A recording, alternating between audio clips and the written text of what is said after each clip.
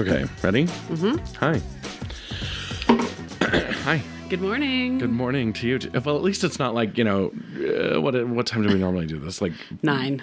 It feels like 5 a.m. every time. I know. We're going to get up at 5. We're only a couple hours late. And talk about something interesting. No, Yes. We're going to sleep in till noon. I was not sleeping in this morning, but we are doing this a little late, so thanks for Yes. being flexible. Yeah, well, and that's no problem. I was like, when you sent me the text message, I was like, I don't want to miss a week. Uh-huh. I like doing this show. Right. It's fun. It's an outlet. Plus, and people listen. I'm kind of impressed. Yay. Hi, listeners. Hi, listeners. So I'm Kevin and Kelson. And this is This Ends Well, a weekly talk show about whatever we want to talk about. Exactly. Whatever we feel like talking about. How's your week? Pretty good. So what is this conference that you're doing? Well, I'm attending the Montana Nonprofit Association conference. Oh. They're a statewide organization that basically has a membership of all sorts of nonprofits all over the state. So there are literally every kind of nonprofit you can imagine that are members of MNA. And every year they hold a big conference where they bring together people from all over the state to learn about various nonprofit-y things. So that's what I'm doing. It's at the Red Lion the next 3 days. Fun. Yesterday and the next 2 days. And I'm just here on a lunch break. Nice. Yeah, and they didn't feed you. No. Oh, I offered you a sandwich. Oh, well. I'm hungry, Jimmy people. John's. From Jimmy John's. I'm hungry, so it might determine how I engage in this podcast today. Yes, that's And how was your delightful. week? My week has been really, really busy because, of course, I haven't really had a day off. Right. We had the show all last weekend. Opening weekend. Opening night on Friday, which was awesome. Saturday was awesome. Sunday, the matinee was interesting. The show was really good. It's just an interesting audience because it's an older audience, and the show is definitely not in their comfort zone. Really. Right. And my parents were at that show. Oh, wow. Was that their fun. first? Their first time seeing me or first time seeing Avenue Q? Well, it was their first time seeing Avenue Q, but it wasn't their first time seeing me on stage. Right, but their first time singing Avenue Q. here. Oh, yes. Yeah. And my dad was a little bit upset because he laughed so hard he missed half the show. I'm like, go boy. watch it again. So because I went on Saturday night. So how would you describe the difference in audience from Sunday to a nighttime performance? It was very, the joke, and it's totally racist, but the joke is it's the Asian audience. They don't really make any noise. They just smile and nod. So it's hard to get Really? feedback. There was no because you can't laughing? see. Well, there was some, but it wasn't nearly as much as Saturday night. And Saturday night was boisterous. They were very happy to be there. There were some drunk whooping and people. hollering. There might have been some on stage. Not me, but there might have been. Yeah. The temptation was definitely there. It's like, how are we going to do this show? It's powered by vodka.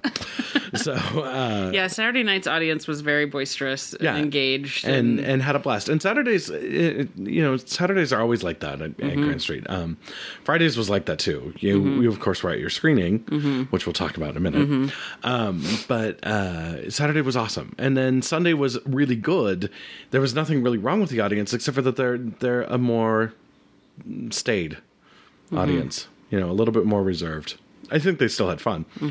Although we did lose a couple of people who, right after my girlfriend in Canada, right after that song, apparently they did not come back.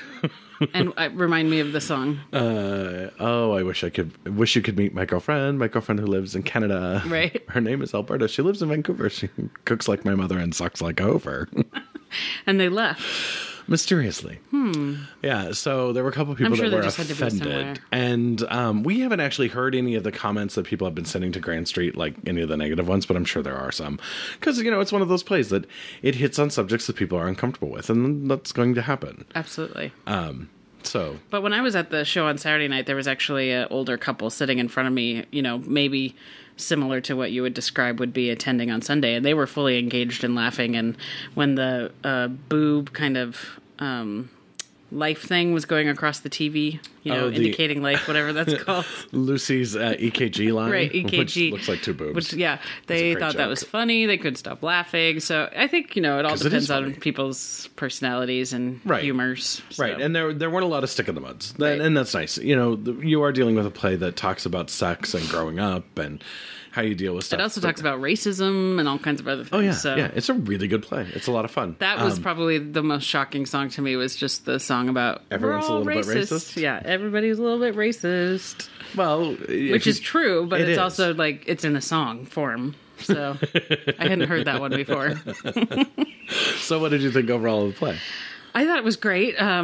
Obviously, for those of you who haven't seen it, it's interesting to watch actors and puppets at the same time. So I was with my partner, and about 15 minutes in, I was like, I just have to watch the puppets for a while. And then I just have to watch the actors because it was too distracting for me to be trying to like engage. Well, you should just be watching the puppets. Exactly. And what was funny for a lot of people, we've gotten this note from people, they're like, after about the first 10 minutes, we forgot to watch the actors. And exactly. You're not supposed to watch the actors, so that's fine. So it took me a while to get there, but because I think it's the first time I've seen something live with puppets. That's not uncommon. Yeah. I thought it was hilarious. I thought everybody was really well suited to their characters. We have a pretty damn good cast. Yeah, it was really good. I was, appropriately shocked and awed at different points. I think the thing that I left with, in addition to like having the songs running through my head at various times, was I can't believe I just watched puppets have sex. So there's lots of good stuff, but there's one Put your finger there. There's one scene when there's actually puppets having sex, and that made me a little bit uncomfortable. And so, really, is there a term for people who like watching puppets who have sex? God, I'm sure there is, but I'm not going to Google it. Exactly. So that was a little strange. But I'll leave that to other people. Yeah, I definitely thought it was hilarious. I thought you were fantastic. I was thinking, like, you've talked about how it would be hard to sing in that voice or talk in that voice in a regular, like, ongoing manner. And definitely, like, you're having to really strain your vocal cords to do that. I think all of them, in certain ways, all of the cast members seem to be kind of adapting their voices a bit. You have to do a character which would voice. Be definitely, like, it would take training to get into that character voice all the time, but also I would imagine it would kind of be taxing on your throat or vocal cords. It can be. When I first got cast as Trekkie, I was like, I really liked the role. I was really happy to be cast, but I was really leery about what it would do to my voice because I've sung along with the album for years since the recording came out, and Trekkie's voice is very difficult to do. Well, especially if you do it in the style of the guy that originated the role on Broadway. He's a lot harder on his voice than I am. I have a couple other ways that I can make that monster sound that are not hard on my voice, and I've actually gotten better at it because I'm doing the show, so I'm working at it. But now when I can't sing along with the CD anymore because I try to make the other voice, which sounds similar enough that people don't really realize that I'm doing it differently, but it's structured different in my throat, and it's so much harder on your vocal cords. So I'm actually not too bad. On Monday, I actually had a choir rehearsal with the Helena Chamber Singers. Wow. And it was nice. I'd missed the first rehearsal because it was Tech Week, and it was nice to be in rehearsal. They asked, well, how does it feel to be back? I'm like, I'm so happy to be singing for more than 10 minutes in a voice other than Trekkie's. Right. Absolutely. Yeah, so I thought it was really good. I've told everybody I've seen afterwards that it's a great show and they should go out and see it. I was surprised that more people weren't there. Like, I was there on Saturday night, and it wasn't a completely packed house. But it was actually sold out. Yeah. Like, the people that weren't there just weren't there. They had tickets and meant to be there, but something came up. Because I tried to invite some other people for Saturday night, and they said it was sold out and whatever. So just want to make sure people know that they should go out and watch it because it's great. And how often do we get sort of raunchy comedy opportunities in Helena? Well, the legislature comes back every other year. True. Exactly.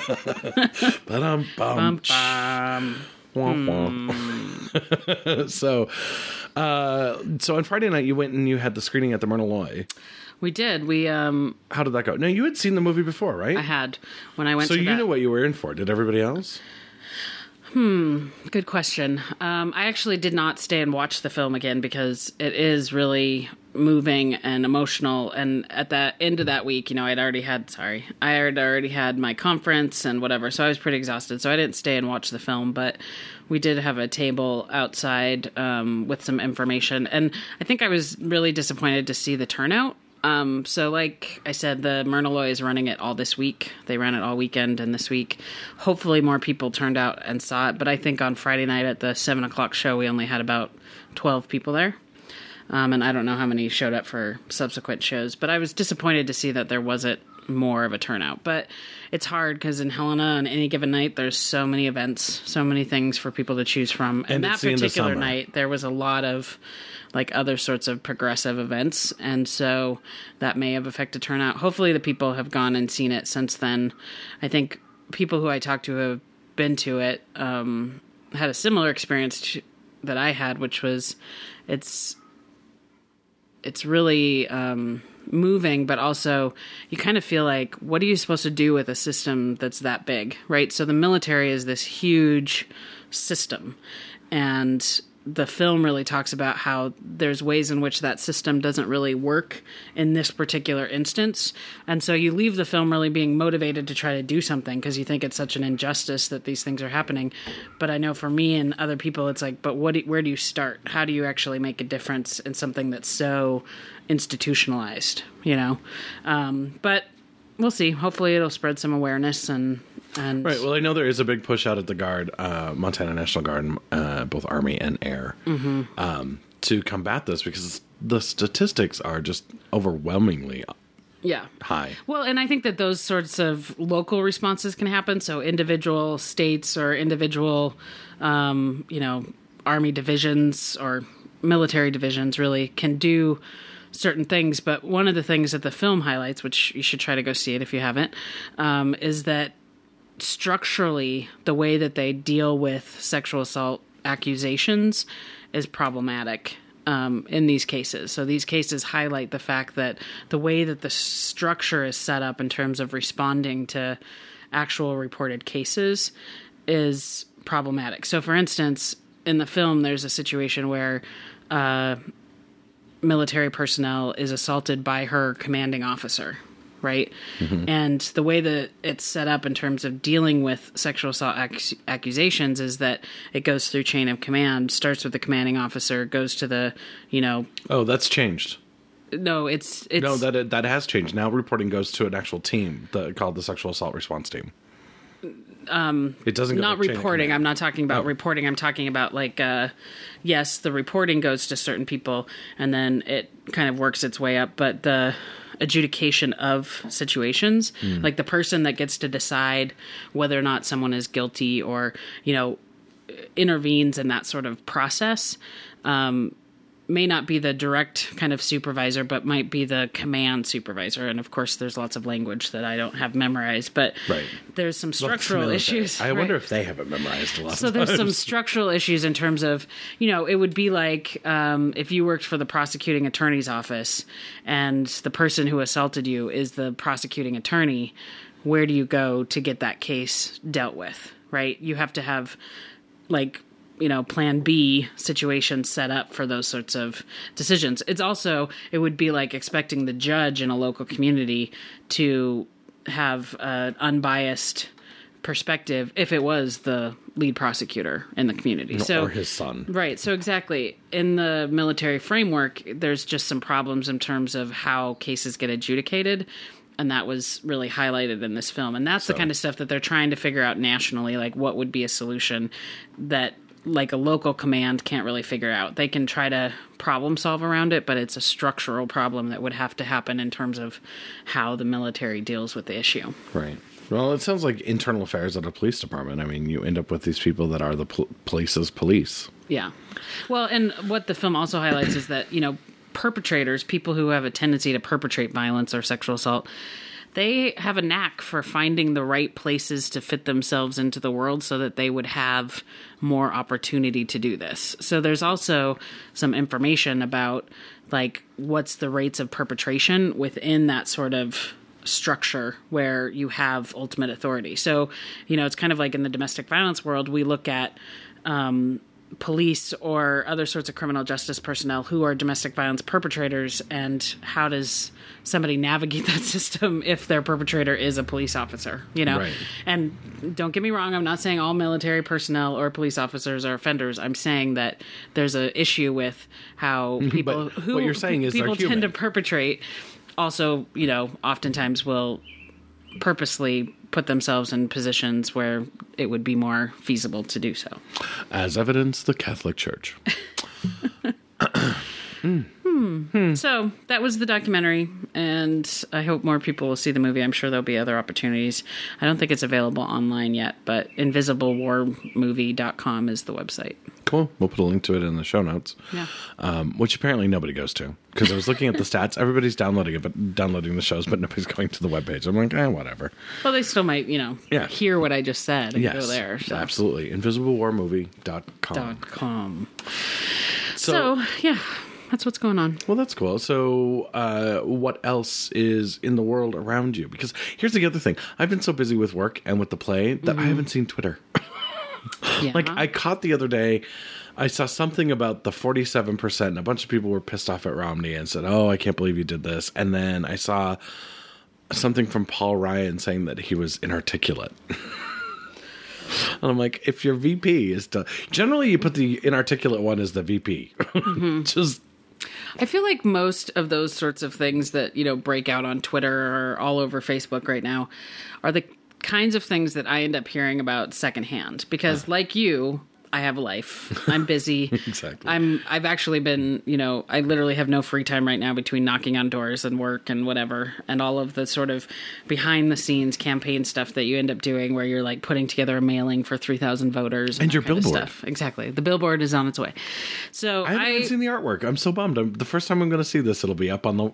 Yeah, maybe it's going to be a surprise. Huh. I see how you are. Yeah. I get nothing. Nothing. You see how this is why we do a show together. So I get nothing. Well, it's going to be pretty standard. It'll be my logo and my picture and some basic, vote for me stuff. So it's not that cool advanced, but it will be the billboard. I found out, how Helena High has a billboard in the parking lot that's right on Montana. Mm-hmm. It'll be on that. Oh, nice. That's actually a great one. Facing north? Facing if you were coming from the valley. So facing north. So because you'd be coming from the north, yeah. Pat driving south. What was I saying? You distracted me. Oh, secondhand.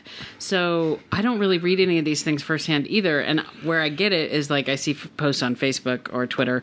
So the only thing I know about the Romney thing is that apparently he was secretly recorded at some fundraiser, which, oh boy, trackers have sure made a difference in politics.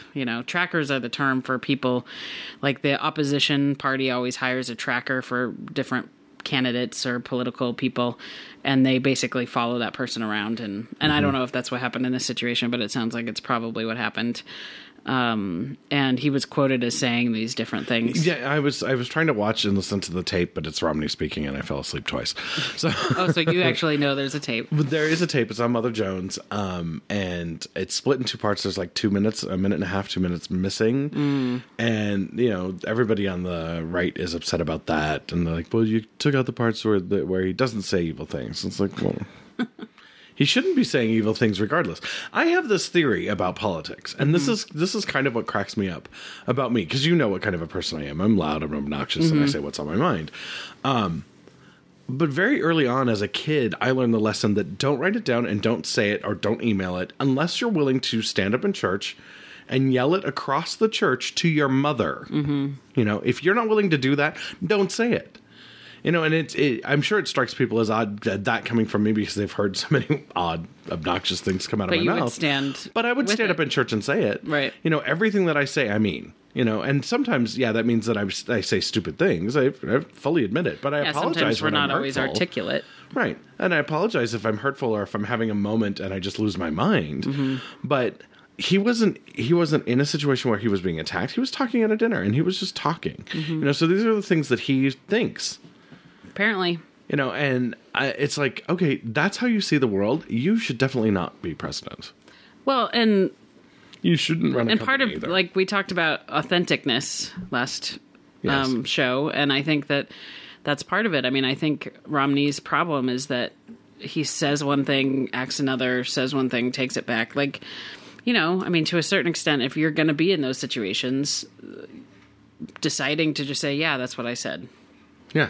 I think in general, more Americans appreciate they may not like what you said, but they'll respect you. Right. It's like, okay, so you said this thing I don't agree with, but at least you owned the fact that you said it. You're not trying to reframe it. You're not trying to take it back, act like we're the ones that are crazy because we heard what you said. Because we heard the words that came out of your mouth. We have tape of it. Here, let me play it for you. It's one of those things. The people who are upset the most about it are people on the right. The people on the left are going, yes, that's exactly how he is. And no shock. That's why we're not voting for him. Exactly. And the people on the right are, well, you can't put that out there. Why? It's what he thinks. And if you don't like it, or if you think it's wrong, then don't vote for him. You know? It's bizarre to me. You know, but I also look at these politicians, and we have a severe case of this in the state too. We have these politicians who think that I have to put up a front. You know, I have to make something other than what I am to get elected. And I think that is a recipe for failure. I mean, love or hate Brian Schweitzer.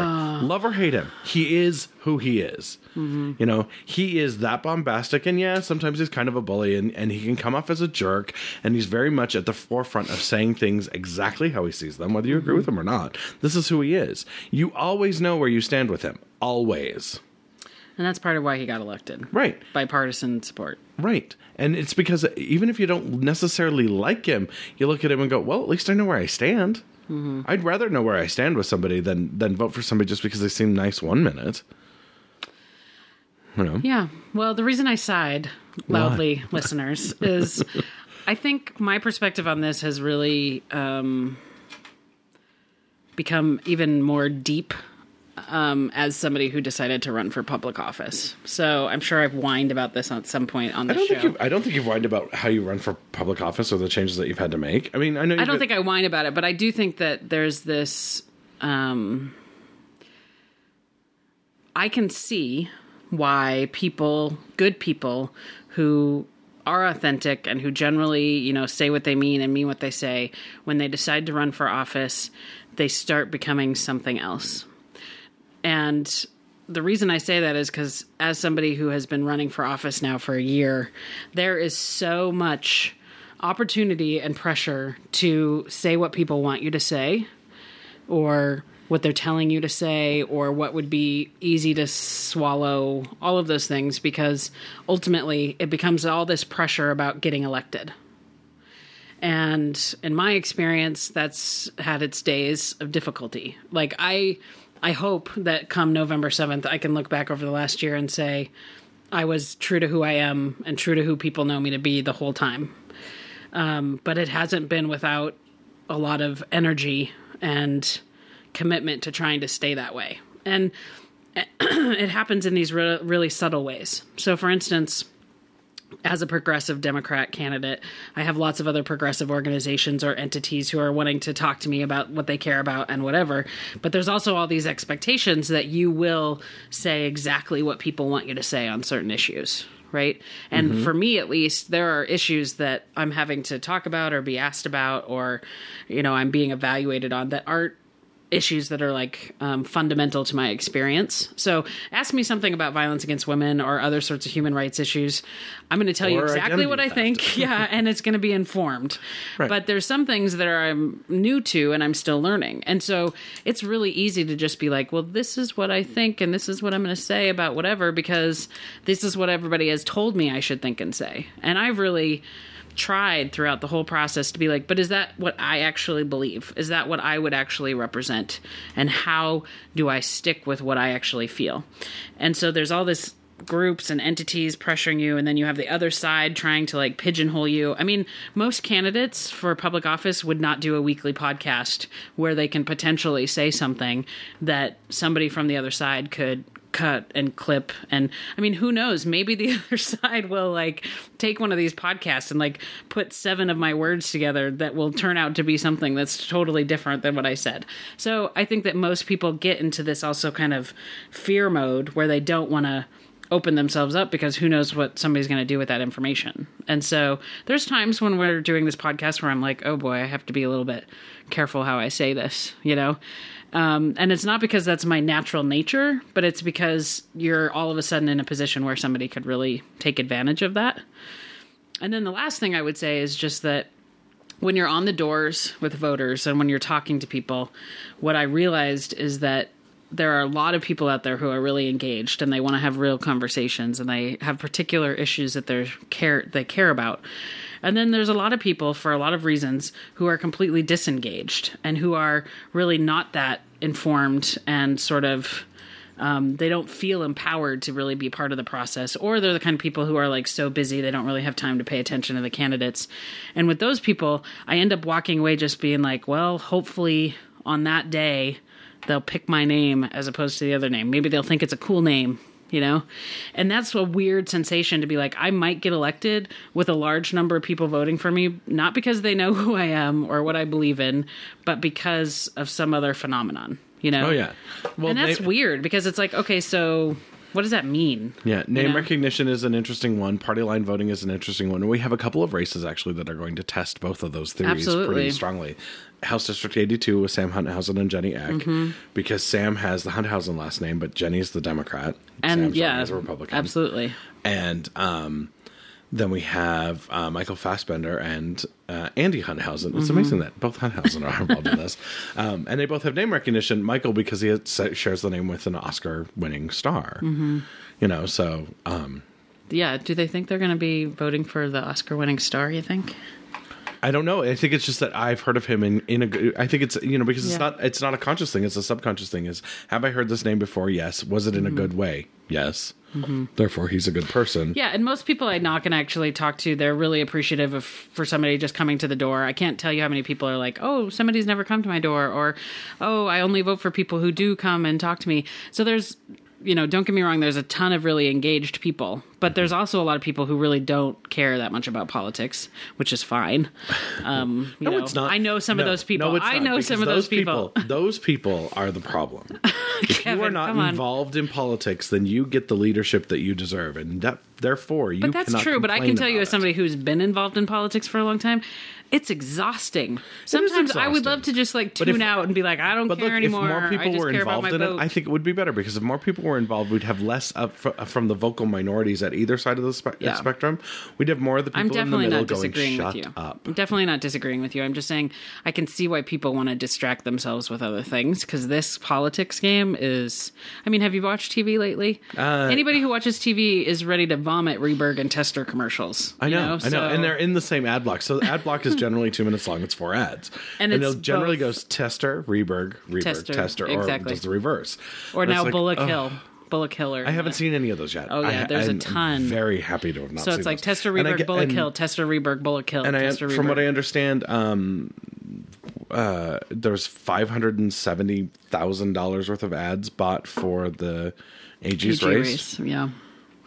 I mean, that's the thing is, and so I look at that. That's I another still think example. our new law should be in place that for every dollar you spend on advertising in a political, you have to give away something. You have to give $1 to a charity, and it has to be an approved charity, not just any 501c3. It has to be an approved charity, like Girl Scouts or not the Boy Catholic Scouts. Church. Boy Scouts has some work that they need to do to fix themselves, but Campfire Kids. But that's another perfect example. Nobody in politics right now is working harder than Pam Busey. Right. Nobody. And she's working her tail off. She's been working her tail off for a year. She travels constantly. She's constantly in the world. She's doing the most she can to raise money. And I'm not just saying this because she's a friend, but because, like, objective observers agree that she's working her butt off. Right. She may not win because all of this money is going into advertising and whatever. And there'll be this influence on people that will happen. And then you have an election that's determined by that. Here's the interesting question that I have for you. And this is, I've been pondering this for a couple of weeks, and trying to figure out how to structure the question is still part of the problem. But in 1976 is when the Supreme Court ruled that money was speech. How does that just, I don't understand. I've read the ruling, and I understand the words in the ruling. I still don't understand where they came up with this idea, though. And I don't understand how we can square it with, with what we have going on. I mean, I can see a solution to getting rid of money in politics. It's very simple. The public owns the airwaves. Therefore, for each race, you get a certain number of ads. I have to say that money equals speech is a very capitalistic definition, right? So part of why we got there, I'm sure, is constitutional and blah, blah, blah. But it's also a theory of capitalism, right? So what you're describing, public airways, that is what a lot of people would call socialism. Something else. They would call that socialism. See, I'm not even going to say that word because somebody will clip it and put it on repeat and be like, I am a socialist. I am a socialist. See, now you just said it. Yes. Well, you're welcome. You're welcome, Republicans. You can just use that on loop. Anyways, the point is that I mean, obviously, there's a lot of things that would be dealt with differently, I think, if we didn't have this, like, capitalism as the form of government. I mean, to a certain extent, we have a capitalistic form of government. And we shouldn't. The government is a democratic republic. Mm-hmm. We are not a capitalist country. We have a capitalist economy. That's a difference of opinion for a lot of people. Well, I mean, I agree with you. But my opinion is right. I know. And I agree conveniently. But I think that a lot of people, it really comes down to that. And so I would like to point out to all of those people, if you're going to worship at the almighty dollar, stay out of the church. Go to the IRS. That's where you pray. You pray at the IRS. And so, especially when we talk about politics or any other sort of public news, this, that, and the other, like, yes, the Supreme Court ruled money equals speech, and I don't have the thing memorized to be able to explain why, but I think underlying that, when we look at campaign finance and when we look at these different things about monopolies of the airways and newspapers and all that kind of stuff. I just read a quote. I was looking at this thing today, and it was like, remember that this many radio stations and this many television stations and this many newspapers and this many whatever are owned by 3 corporations. Right. It was some weird thing I was reading. That many whatevers are owned by 3 corporations. Right. Corporations, I keep calling them. Corporations. And what does that mean? Well, that means the but nobody information wants to is have that controlled at some conversation, point. right? But then so it's not government controlled. So that's the thing, though, and I'm probably going to get in trouble for this. But you have capitalism, which unregulated ends up being just a different version of controlling the market. Like their opinion of government-controlled market would be the same thing as any monarchy, because you end up with the robber barons. Right. Well, and in the same way that the opposition says no government-run blah, blah, blah, so no, we can't have government-funded elections, or no, we can't have government-funded news media, whatever. What happens is because they're owned by corporations, it's just a different form of quote-unquote government. It's just a different entity that's really governing the whole darn thing that doesn't necessarily have the public interest at heart. Right, they have the dollar at exactly. heart. So, but I think that's what it comes down to. And I'm pretty sure about this. As an elected state representative, I'm not really going to have any influence over any of that. You know, there might be a particular I would like to point out you're not stopping there. There might be a particular bill where I'll be able to look, yes, it's like capitalism. But in reality, I'm pretty sure that state legislator doesn't change the economic system in the country. Right. Unfortunately. Well, but, you know, it's got to start somewhere. And then just like being a gladiator in ancient Rome, you didn't play in the Colosseum on day one. Right. But by the time you got there... I will not have to face a lion at some point, but... Oh, you will. It could be otherwise known as XYZ Tea Party or from wherever. Exactly. So, well, you know, that's politics for the week. Mm-hmm. Well, I don't know if it's all the politics. Oh, what else? I think there's some good news. Do share. Again, I haven't seen Twitter for since the play started, really. I've just been running in circles. Well, I think a couple good things happened. The governor candidates had their first debate, which was I didn't get to go Tuesday night. I also did not get to go. But I went to Denise's little event beforehand, and then I went to dinner with a friend. Oh, well. I was like, I could go to the governor's debate, but I just can't. At this point, you don't even have to go to events. You can just read things afterwards to really get the gist of it, especially through Twitter. You get like a play-by-play, which at the governor's debate, there was quite this little rivalry going between the Republican Party tweeter and everybody else. You know, who was the Republican Party tweeter? I don't know. I'm sure it's Bowen or somebody, but they were just... You should go back if you can, just like read their feed from that day, because they were just like on Steve, you know, just. So apparently the debate was really interesting, and you know, I'm sure differing opinions exist in terms of how it went for either candidate. But I'm glad to see that the candidates, both of them, are actually starting this debate series. I think there's supposed to be like 7 or something, which I think we get too far down the road when we have that many debates, because at debate 4 you've already heard all the answers, you know. Well, all the answers that they could give in a debate format. Of course, our debate format still sucks. Yeah. I'm sure they did it with that. But I do think that either one... You have 2 minutes to answer. Either way, the fact that they're having to go on record with what they actually believe and what they plan to do, and I think that's all really good. That is really good. And I know that Denise has a debate with Sandy Welch. And that's on Tuesday? Is that right? Tuesday the 25th. Yeah. I'm not sure if the AG candidates are debating. I haven't heard. So I ran into Tim Fox, you know, because he coaches at Carroll, and he's a friend. He coaches what at Carroll? Track and field. Okay, so here's the funny thing. Let me back Tim up to... Fox is an attorney and a track and field coach. Yeah, so let me back up a couple, cross country as well. So he was, when he ran against Bullock at the last campaign, and at one point, they had the tracker assigned to him, and it was some poor little kid who probably looks like me in the Democrat Party, pudgy guy with a camera, told to follow him at the parade, one of the parades to town. I'm assuming it was the Stampede or something, the one that we were in. And they were told to follow him. Well, he realizes this kid is following him. He's a track coach. He can move. So he's zipping up and down and, kind of staying in the same place as the Republicans, but he's going up and he's coming back, and he's basically running an extra, the parade is probably 2 miles long or a mile and a half long, and he's probably put in 15 miles by the end of the thing. And this poor kid's just trying to follow him with a camera. Oh, boy. So I feel bad for some of the trackers. It's like, do some research on your people and know that, hey, he's what if a track I have coach? A tracker? Do you think I have a tracker yet? I don't see anybody here. Hello, tracker. I don't think I have a tracker yet. But who knows what's going to happen in the last month and a half? The squirrels I have to really be careful. Right. Exactly. That's not actually a squirrel. That's a camera. Are you working with the other side? Are you actually filming me during this too? No. And so, no. So what's funny is that I think, doing basic research on your candidate, knowing that they volunteer as a track coach at Carroll would be an important thing to know. Especially in terms of who you hire as tracker. Right. So anyway, but I was talking to him because I was asking why he hadn't been on Politics at Boom, the other podcast. And he was like, well, the internet really doesn't matter. Bad idea. Wow. He's being told this by his advisors, and his advisors are, one of them's the guy that was really injured in the boat wreck with Rehberg. Yeah, because that was smart. And they're saying that the internet doesn't matter, which is really stupid, because most people our age do not have TV. We do not have cable. We have Hulu. We have our iPads, our iPhones, our Galaxy 7s, and we watch video online. We listen to podcasts. That's what we do. That's how we get our news. Mostly when they because say that, they also think that age range doesn't matter. Right. Well, there's thousands of company or public airwaves and newspapers and print radio and all of that TV that's owned by 3 companies. And on some level, I think we get that. And that's why we go for our news from blogs, and we know who the writer is, and we know what their funding is and how they're getting their information. And we know that they're slanted, but we have an idea of why they're slanted that way. And that's an important thing.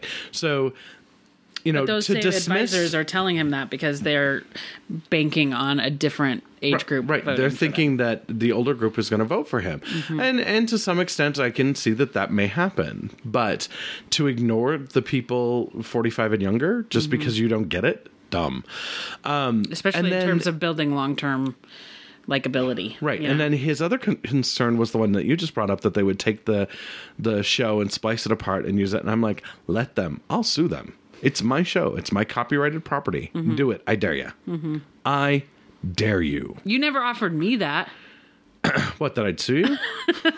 No, that you'd have my back that way. No, I'm sure you probably that's did. Everybody. That's everybody. Sure you use my, it is copyrighted property. We're telling you people, do not touch this. You use my show for anything that I don't approve of, and I will have your hide. And I will do it in such a way that is public and painful for you. I won't necessarily win the lawsuit. I'll just make it so painful for you that you'll never want to go through it again. Take note. Exactly. And that's exactly So is he still not going to do it? Well, so then he goes, well, and I just don't, he's worried that I'm going to attack him on the show. And I'm like, I know you. Has he listened to any of the other shows? He has. That's the thing. I was like, I've had Bowen on the show. I didn't attack him. Anybody. No. And I'm really pretty good about it. And it's difficult sometimes. On that show. On this show, on the other hand. Yeah, this show, completely different story. But, my big question is, how is it, and he was worried about being attacked. I'm like, okay. I would like to point out you're running for the AG. Yeah, your entire job is to defend. By implication, that means you're being attacked. Yeah. And if you can't handle one pudgy homo on a show talking to you about why you're in politics, not about your political leanings, not questioning the fact that you have a side order of bigotry that you won't even admit to because you don't believe in equal rights for gays, but how can you even think that you can defend the state in any way, shape, or form if you can't handle sitting down and talking with me, knowing full well that I'm not going to attack you? Right. Well, maybe you're going to have to start doing and him and other people. I'm just having Pam on again. We're going to talk about him. Right. That's all there is to it. But I was going to say you could start, for those people who refuse to come on, you could do like the David Letterman thing with Oprah, where every show you just start talking about the people who won't come on. But I'm going to bring the people that are running against them. them. afraid to come I'm going to on bring the show. people that are running against them that aren't afraid to come on, and we're actually going to talk about that candidate. Right. And that's a perfect time for them to open up and say, this is where they're wrong, this is what they can't do, this is what they've never done. All of those things that people are not hearing because the candidates aren't going to say the bad things about themselves. But if they aren't going to be here to talk about the good things about themselves, open rein. Open rein. So, Tim, did you hear that? He probably won't listen to this. He won't listen to this show. No. We're probably a little too left for him. Although anybody out there who is in contact with him who hears the show, Pam and Tim are debating at some point. I don't know if they are either. I know that they great if they had did. talked about it at one point, but I don't know what's going on with that. I did talk to Denise's campaign manager, Alex, and she was. I said, do you want the debate webcast? Because you're not going to do that many of them, are you? Right. She's like, I think there's only 2. Has Yeah, I Denise think agreed that's to what be she on said. Politic Boom yet? She has. We're actually recording next week, I believe, the day after the debate.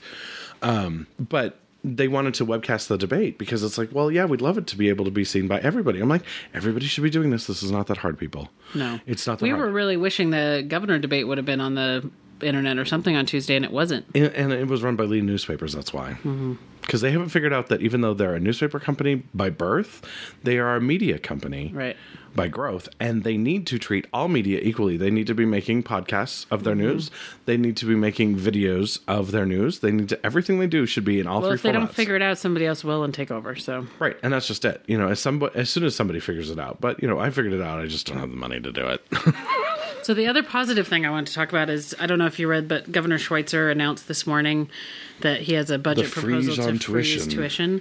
And that actually is an extension of, earlier this week, the Democrats unveiled Their plan. their jobs plan. So those readers or listeners who don't know, the Democrats toured the whole state for about 9 months, going to different communities, talking to people in the community about what they thought would lead to economic development and more jobs. And, good for the Democrats for doing that. The Republicans, of course, are doing their own thing a different way.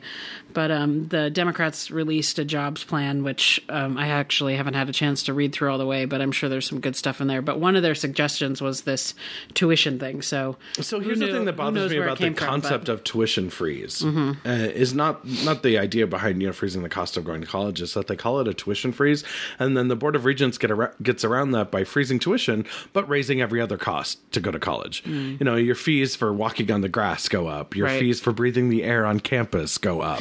Are you a pessimist? Or No, I'm what? not a pessimist. I went to school in this state. I know exactly how they do it. And in between the first semester that I went to and the third semester that I went to, my tuition did not go up. Right. But every other fee more than doubled. Yeah. And, so my cost went up considerably. And that's one of the things that pisses me off about it. It's like, well, okay, then let's actually call it what it is. All of this other stuff is tuition as well. Mm-hmm. So you either make it part of the core tuition and it gets frozen, or you don't call it a tuition freeze. You actually call it an expense to go to school freeze, and you freeze everything. Right. Well, I mean, and that's a good point. Maybe that's included somewhere, or maybe it's just a tuition freeze. I don't know. I think it's just a tuition freeze. And looking at the cost per hour, the tuition's fairly inexpensive. It's the rest of the fees that go out of line. It's ridiculous. Yes. Kelson's giving me this look. Now I wish I was recording you on camera, because she's giving me this look where I might not be dead, but I'd be wounded. Well, how am I going to argue with what you're saying? Because, of course, I'm not supposed to school here, argue. too. And I absolutely agree with you. I was actually, the visual in my head was, well, I can pay this flat tuition that's going to be frozen. But I remember when I was at U of M, I think the first year I went there, the parking permit was $30 a year. And now it's probably $3,000 a year for a parking permit. It's so ridiculous. it's I can pay tuition and I can, go to school, but I have to basically been dropped in from somewhere else because I can't park anywhere. I can't take the bus. I can't whatever, Right. So, well, it's a good idea. And if I'm elected and considering the tuition freeze, I will also ask about whether or not we can look at other expenses. Well, but see, I don't think But I think can. that's determined by the university itself. So. No, well, here's the thing. It's not determined. Well, it can be. It's proposed by the university and it's approved by the Board But of all Regents. fees and Yep. stuff? Yep. Really? Yep. every change in the structure of payments to the university has to go through the Board of Regents. Well, then the advocacy point is the Board of Regents for that. Right. And the Board issue. of Regents has let, this is why when we did our constitutional vote last time and we said, well, we'll keep the Constitution this time, I was like, I can't, 20 years is going to be too long to do this. But the Board of Regents needs to be reined in. They're idiots. That's all there is to it. Hey, now.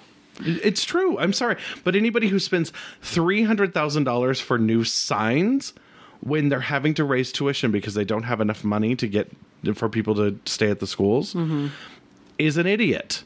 You don't pay for new signs at a school. You don't change the name of a school or 9 schools throughout the state because you just want to change the name knowing that it's going to be an expense. They have to get new letterhead. They had to get new websites. They have to get new signs on the streets for how to get to the campuses. All of that stuff costs money. And instead of just going, you know what, we'll do it later. We want to do this, but we'll do it later at a time when we can't afford it. We cannot afford it right now. Tuition cannot be raised. Instead, that's exactly what they did. They threw tuition out the window and they said, well, we have to have a better name. And the name they came up with here in Helena, HCUM. Helena College of the University of Montana, HCUM. Not kidding. $100,000 for that, people. $100,000. And it's orange and gray. I would like to point out that's just wrong. I would like to point out that anybody who's listening to this, I did not say that about the Board of Regents. I will.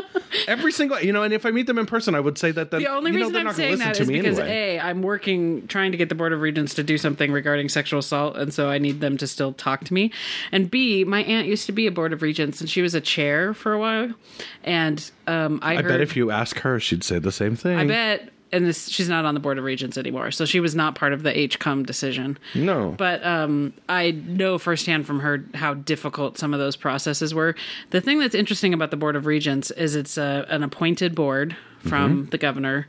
Now, they're appointed by the governor, but they're not approved by the Senate, are they? No. No, they're just appointed by the governor, and then they run amok. And they have these really long terms, too. So, just because Schweitzer appoints somebody, there's still people on the board who may have been from somebody else. There's still people on the board definitely from Martin. There may still be people on the board from Roscoe. Yeah. I think my aunt was a Roscoe appointee back in the day. Anyways, I've seen firsthand how much she worked and how hard she struggled to get things right. And she's a very progressive person who tried to do the right thing. And part of what's difficult is you have all these people on that board who have and I don't know if that's true right now, but I would assume so, very opposing views of what it should be like. So it's really hard to make any progress on the Board of Regents. But here's the basic thing that I get with. And HCUM thing sounds like a bad idea. Well, the basics of it is, at some point they got so wrapped up into completely unrelated issues that they thought that this would be a good one to pass without stopping. Nobody stopped and took a breath and said, wait. We're having to raise tuition at our campuses. We're going to turn around then and spend hundreds of thousands of dollars to rename campuses that don't need new names necessarily. And while we'd like them, we understand the marketing value of changing the names. We probably should do more research because there's HCUM. But is that their argument? Is that it was about marketing? They think it was Helena College of Technology, right? Well, it used to be Helena Votech. Let's start with back when it changed. Right. And by the way, most people still call it Votech. Right. All of the Votechs, they still call Votechs, even though there's something else now. And they're like, well, we don't want to call it a Votech. We need to make sure it's a university. No, make it a Votech. That's a perfectly legitimate form of school, and people should be going to school. A post-secondary education is important on some level. It is. Even though I don't have a degree, the stuff that I got out of college, although not necessarily in the book, very useful to me. But you look at some of the stuff that they've done, and I was actually in college when they were doing the changeover from, it used to be Northern was its own institution, Eastern was its own institution, Western was its own institution, and they stood on their own. They weren't as big as Missoula or Bozeman, but they were their own institutions. They were not subject to these other institutions. Right. And then they subjected them to the other institutions, and now it's MSUB, which, whatever. It needs to be Eastern. It's an NCAA Division I school. Make it happen. Get a grip, you people. And the other schools, they're a little bit smaller. I think you should try to get appointed to the Board of Regents. I should. And ITSD. I was going to say, after you go to the IT department, then you could be like, that. thanks, Governor, blah, blah, blah. Now I would like to be on the Board of Regents. Yeah, let me fix this other thing. And that's just it. And I have no problem with looking at people that have a PhD and going, no, you're wrong. You may be very well educated in the area in which you got your doctorate, but you are an idiot in this. That's all there is to it. You're being an idiot. And if you can't see that... I think you're so much more animated today because you've been doing the play the last few days, because you're like, you are all sorts of worked up, and I love it. Oh, I was worked up yesterday. You should have seen it. I think generally you are worked up, but it's kind of like the old Kevin is back.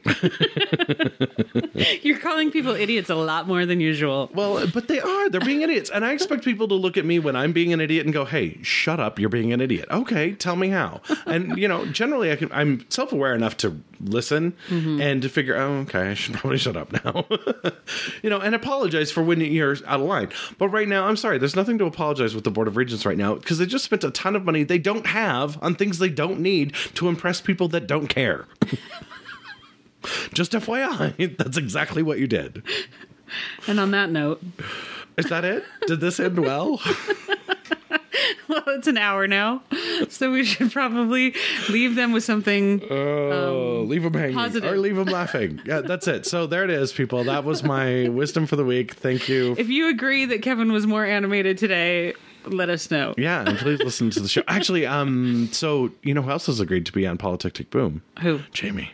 I know. When's that being recorded? Jamie's next week as well. And then actually I'm recording a show tomorrow with Nikki Zupanik. Oh, yeah. I work with Nikki all the time. I guess we will have which will be nice because that'll actually put me back up with the same number of shows as number of weeks, because we will have 3 Politick Tick Booms coming out next week. Awesome. Because I have people scheduled Jamie the week after, too. Just gotten back from the White House. He's in D.C. with very fancy socks. Uh-huh. And I've met VP Biden several times, because as the Violence Against Women Act originator, I've met him several times over the years, but I saw that Jamie met Dr. Biden, his wife. Yeah.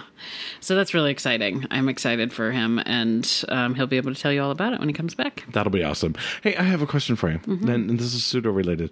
Does anybody actually call the vice president's wife the second lady? I saw that in print. I would want to. I saw that in print, and I was like, I don't think so. We do not have a number 2. Right. Second lady meaning mistress? I think they've called other people in the past second lady and meant a whole different thing. But yeah, no, so I would never call somebody second lady. It'll be interesting. Can't wait for our first gay president. Yay. Well, it'd technically be our second gay president, but first I would like a gay and a woman. Well, yes. They don't have to be in the same necessarily, although that would be nice too. That would be an interesting change. Oh, jeez. Yeah. Awesome. Well, thanks for listening. We'll see you next week. Have a good one.